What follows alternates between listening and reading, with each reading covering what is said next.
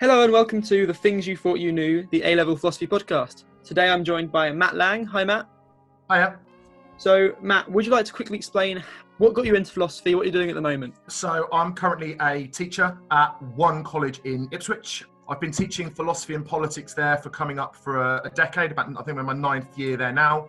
And in terms of my, philosophy journey, started, as I'm sure a lot of the listeners and hopefully those that are going to engage with this will, with studying religious studies at A-level, because my school at the time didn't offer philosophy. It was the philosophy theology bit of that which really caught my attention. I then went to university where I studied a philosophy and politics degree and then kind of managed to fool my way fresh out of teacher training into teaching at an A-level college on a philosophy and politics courses, which was my dream job when I'd started wanting to teach. So I've been very lucky and haven't really moved anywhere since. So yeah, that's pretty much my philosophy journey is A-level university teaching. That's brilliant. And then just briefly, just out of interest, what's your favourite areas of philosophy? It's not related to what we're talking about today, but just because it's interesting. Fine. So I really like the ethics stuff to teach. As a teacher, I like the ethics stuff. I think because especially in the first year, it's a slightly more familiar ground and discussable than the epistemology, which can sometimes be a little bit overbearing and a little bit scary. But I really like just the way it gets you can really push the boat with some hypothetical situations. And personally, I'm really interested in theology as an area of philosophy. So where theology as a religious discipline and where it overlaps with philosophy, and also philosophical linguistics and grammatical acquisition. So the works of Chomsky and Wittgenstein and Ayer and Flew on kind of meaning of language and where language emerges from, but from a philosophical, not a grammatical domain. Right, and as you were saying earlier, that's not really on the course that much, philosophy of language. It comes up briefly, but it's not a major... Yes, it's mentioned a little bit in metaethics. You get a little bit of taste of it in metaethics with the verification principle, and it's mentioned a little bit when you do philosophy in the philosophy of religion dynamics, when you look a little bit again at Ayer on language. So it's not really an A-level course.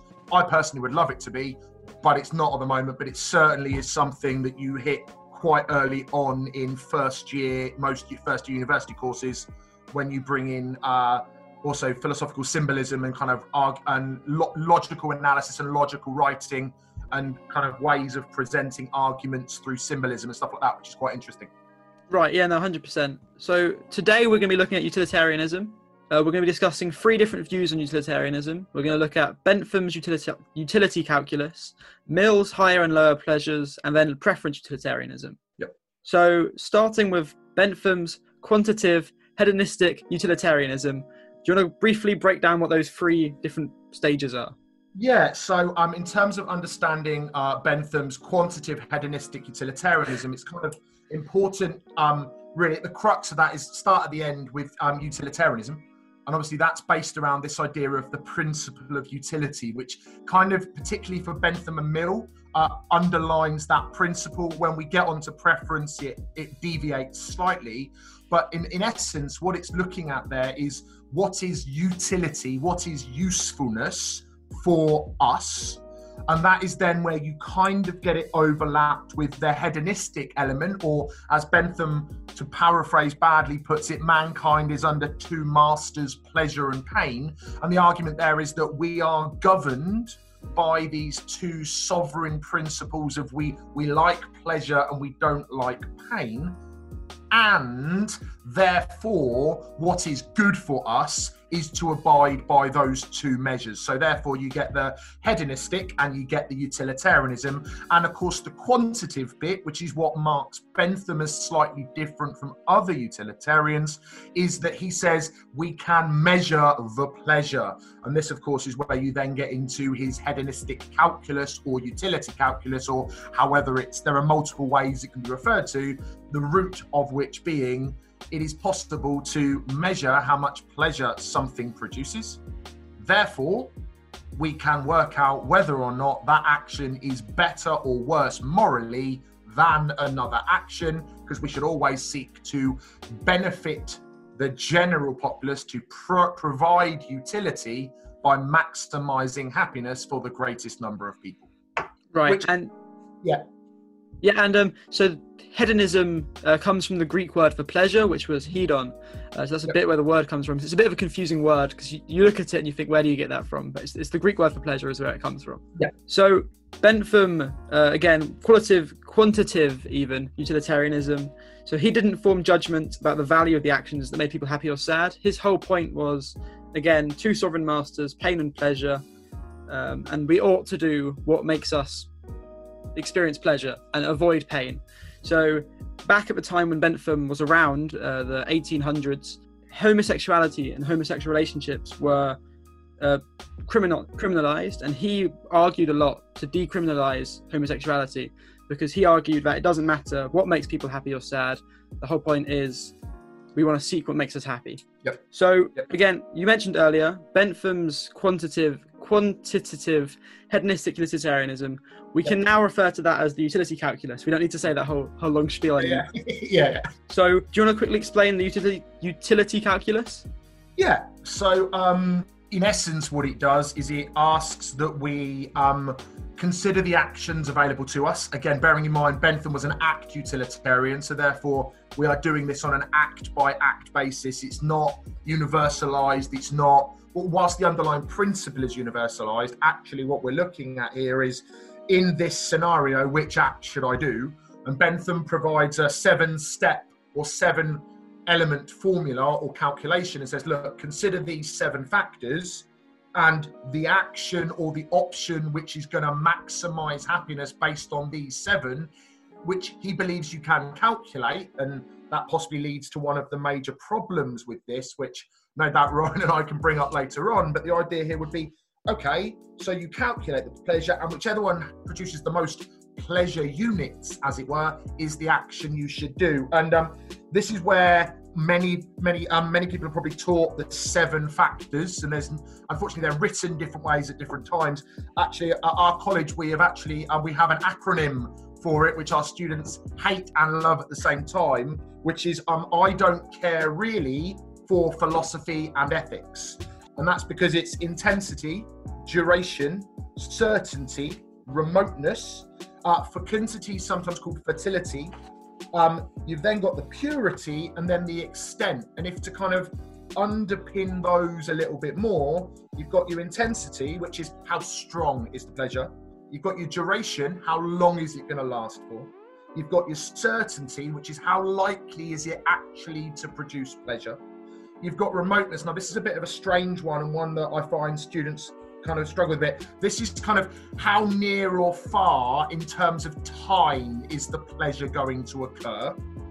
You've then got the fecundity or the fertility, which is what is the chance of reproduction. And that's the way I kind of think of that is that if you do something which causes pleasure for A, B, and C, are they then going to be able to go on and produce pleasure for D, E, and F, and so on? So how far is the reach? How likely is it to continue producing pleasures for you, for others, etc.? You've then got your purity. That's how free from pain. So how purely good is it, or how happy is it? And then you've got the extent, which is the number of people that are going to be affected by it. And Bentham does list them in order. He doesn't really give much clarity over how they should be worked through, but he kind of suggests we should apply them in turn.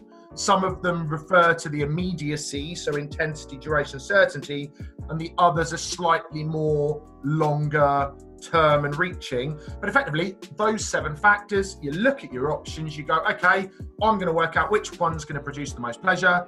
Does it meet those, which of those maximizes on my criteria scale? Therefore, that is the moral action. Is right. A very brief way, I think, of explaining it. If that, yeah. I don't care really about philosophy or ethics. I've never heard that before. I don't care really for. Really for, okay. The 4 is the F. The 4 is the fecundity, the fecundity, which it's often, because fecundity is a funny word to learn, there is another, and I cannot off the top of my head remember, sometimes reproduction is just used. Right. Because we've got our acronym, we just stick to fecundity, and students, it's a term students learn. Fecundity means chance of reproduction. So yeah, I don't care really for philosophy. The and is hidden. Ethics. That's absolutely wonderful. I absolutely love that. The other, I'll give credit to my partner teacher at our college, because she was the one that originally came up with that, and I've just stolen it and lambasted it publicly for everyone. So there we go. one thing I'll quickly say is remoteness can also be known as propinquity. Propinquity, yeah. Yeah. So at first I was a bit confused, but yeah, remoteness is the other word I've got written down. Right, it's propinquity, and the reason is remoteness or propinquity. It's not just that propinquity doesn't fit. Again, with fecundity and propinquity, we just found that students got quite confused between those two.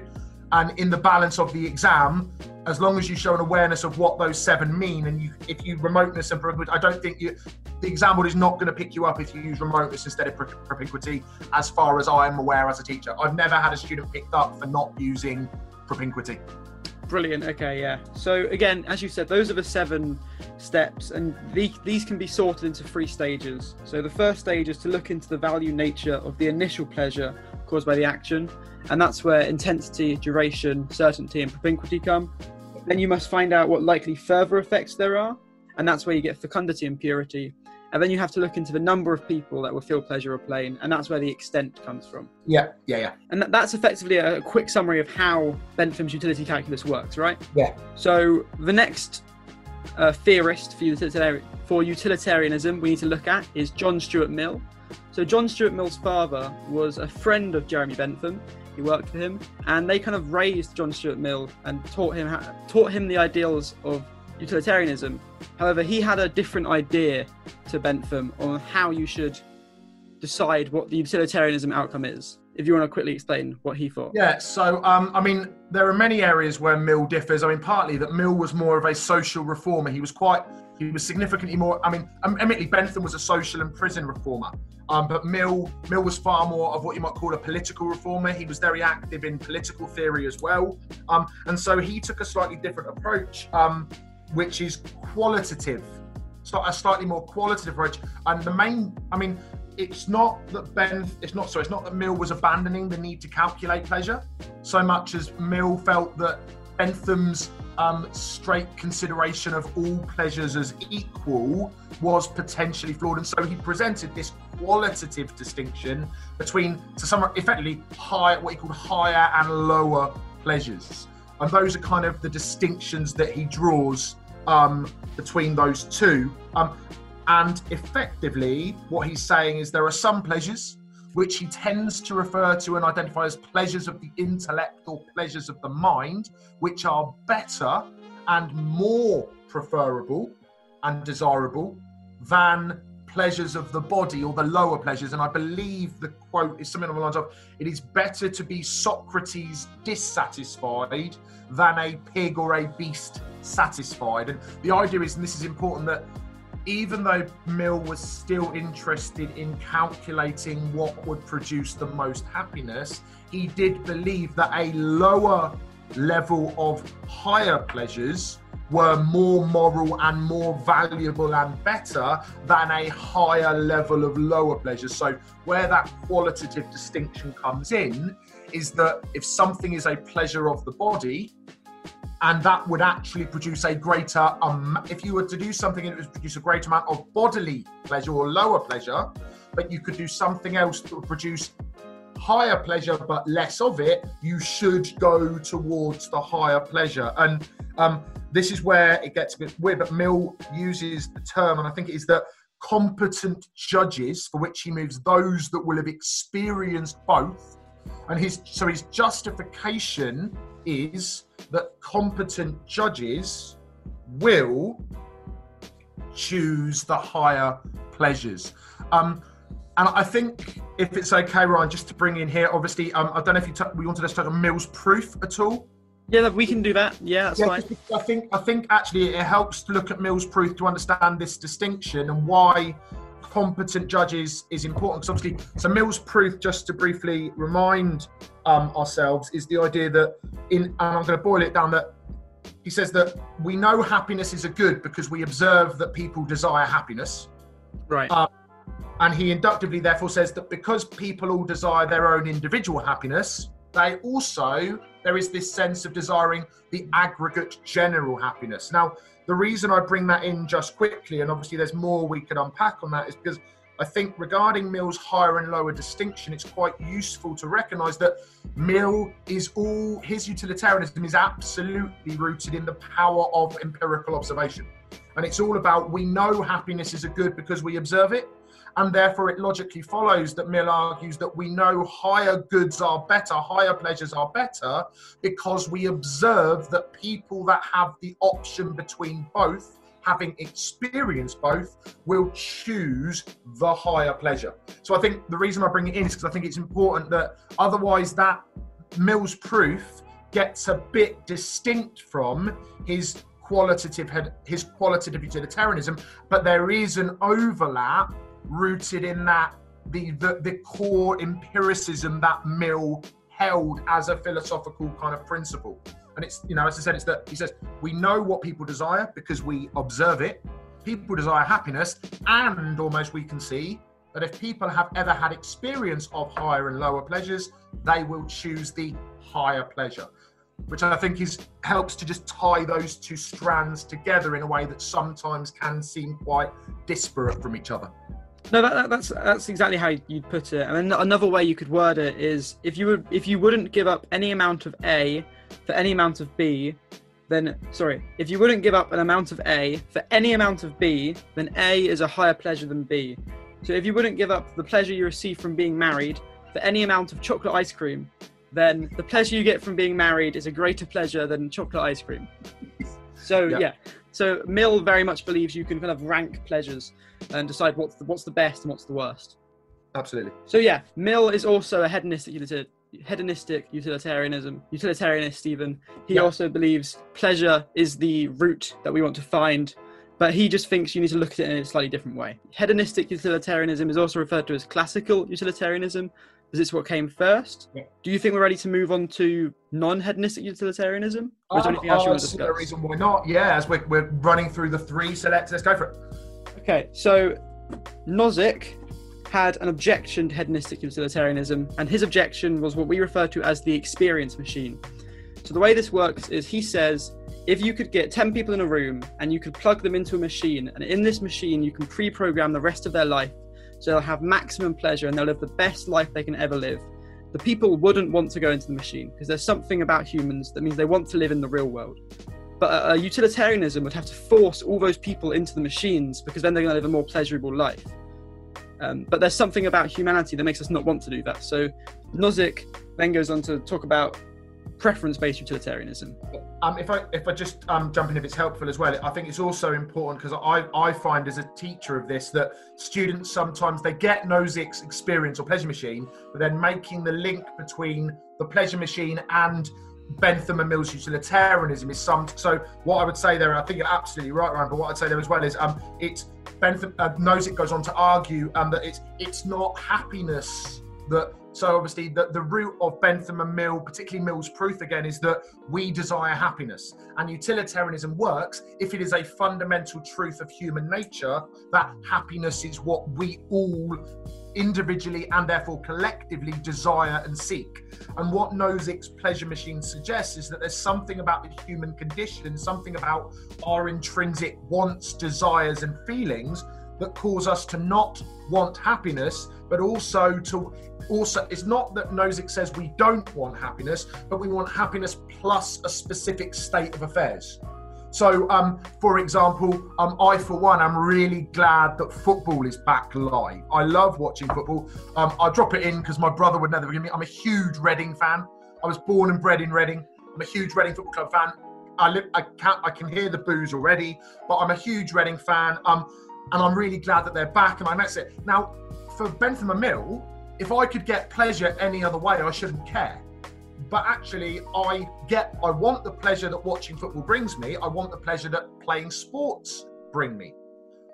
But for Nozick, it's also identifying that I don't just want that pleasure.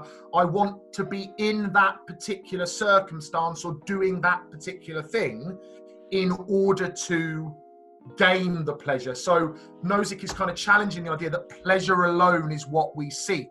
And I think that's a useful way of just tying those ends. And as I said, I sometimes find that making the link between Nozick and why he's challenging Bentham is a bit tricky. So So I hope you don't mind me jumping in there a little bit. Yeah, and then so before we start onto preference, which is what I come up, so this is Nozick, but also Singer comes in a little bit with as well. And this is it's still called utilitarianism, but it does very much abandon the classical ideas, because it actually, it throws the hedonism almost out the window to an extent, and it shifts from a focus on purely pleasure to preferences. Right. And it becomes, in effect, maximizing preferences. And the idea essentially is similar sort of thing. In any situation, we should do the thing that is going to maximize the preferences rather than the pleasure of most people. I think as an essential and a basic understanding, that's pretty much what preference utilitarianism is. As far as I'm aware, and again, these aren't necessarily explicitly on the spec, but you do also get act and rule versions of preference. You get various preference utilitarians who take an act or rule kind of view. But in essence, it boils down to do what makes most people or meets the preferences of most people. Right. And the other example I have here that I forgot to say earlier is there's two. If you think of there's two different worlds. In world one, you're in love with a person, and they love you back, and you have a variety of experiences with this person, and those experiences give you a lot of pleasure. And in world two, you're in love with a person, the same person, but they only pretend to love you back. They hate you in reality, and they only put up with you because you buy them things. And they cheat on you on a regular basis, but you never find out in your whole life that they're cheating on you. Now, if you're looking from an outsider's perspective, you'll always want to choose world one. But in reality, you're getting the same pleasure from both worlds. And you can even one-up it and say, let's say you have better experiences in world two. You still choose world one because it's more than just pleasure. You want to actually be loved back, even if you'll never know you're not loved back. Absolutely, yeah.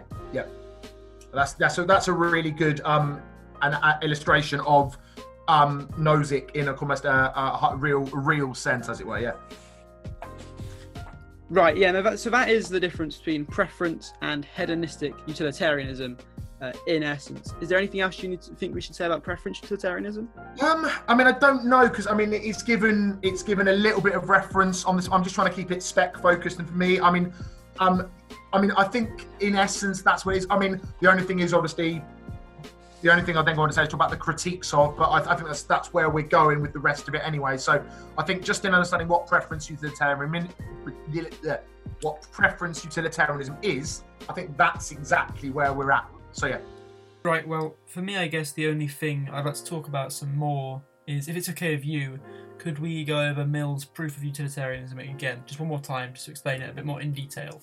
Yeah, so I think it's just one of those things, that it could come up for those doing the AQA paper, and I realise there are other papers and other qualifications which use the same subject material, but they could ask you about Mill's proof in particular, because it is on the spec, I think it'd be useful just to go through that a little bit. So what you've got there is Mill's proof, really, this is Mill's proof that happiness is the good, and the good to all people. And it's in essence the proof that Mill gives that utilitarianism is correct. And it starts off with the idea that that happiness is a good to individuals, and we know this inductively because we observe that humans and other people desire happiness. And he kind of goes up, it's the idea that, and he uses the analogy with vision, and he says that something is visible because it can be seen. Therefore, something is desirable because it is desired. And what we see from observation is that people desire happiness. And he goes on to argue that, look, even though you might say, well, actually, I observe a chocolate cake, I desire a chocolate cake, and I desire to be outside and be closer than 2 meters away from my friends. Actually, Mill would argue that all the root of all of those practices, behaviors, and desires is that you want to be happy. So this is kind of where he's saying, look, happiness is what we desire. He then goes on to say, look, if each individual desires their own happiness, then they will also want the collective or aggregate happiness of all people. Because I want to be happy and others want to be happy. Therefore, there is a sense of an aggregate happiness. And therefore, this is what leads Mill to say, therefore, happiness is the good that people desire. And I think that's just useful to understand that as an element of it. So yeah, that's kind of Mills proof in summary, just to re-emphasize, because I think that is a bit that sometimes gets a little bit tricky. I hope I've done it justice, but there we go. No, I think that was really well explained. Yeah, no, that's a good way of summarizing it, definitely. Yeah, cool. Thank you so much for joining me, Matt. I really enjoyed it. You can tell I'm all animated. Obviously Ryan and I are on Zoom, so he can see me. I get really animated. This is how I teach. I'm really into it now, and I'm now going to sit stewing in my lounge, probably talking to my cat and going, "What do you think?" And he won't respond, and I'll get very despondent. But there we go. Yeah, no, I've really enjoyed it. It's been really good to join you. I'd love to have you on another episode of the podcast. This has been absolutely fantastic. Yeah. Well, thanks again, Matt, and I'll see you. Cool. You too. Take care. Thank you all for listening to The Things You Thought You Knew, the A-Level Philosophy podcast. Thanks again to Matt for appearing on the podcast. He's going to be joining me again next week, where we'll be discussing issues with utilitarianism.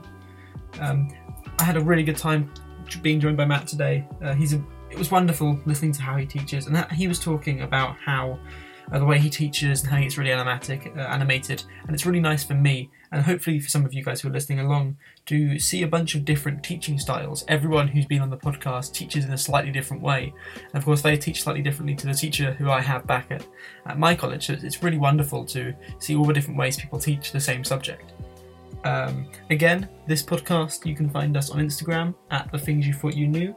You can find us on Facebook. We have a Facebook page, The Things You Thought You Knew. We're on Twitter at You Thought You Knew. We've got our own website, www.thethingsyouthoughtyouKnew.co.uk. The cover art for this podcast was done by the wonderful Grace Bulchin, who you can find on Instagram at jinx.artx, jinx.artx. I'm really looking forward to the next episode of the podcast. I hope you are as well, and I hope you have a great week. Stay safe out there.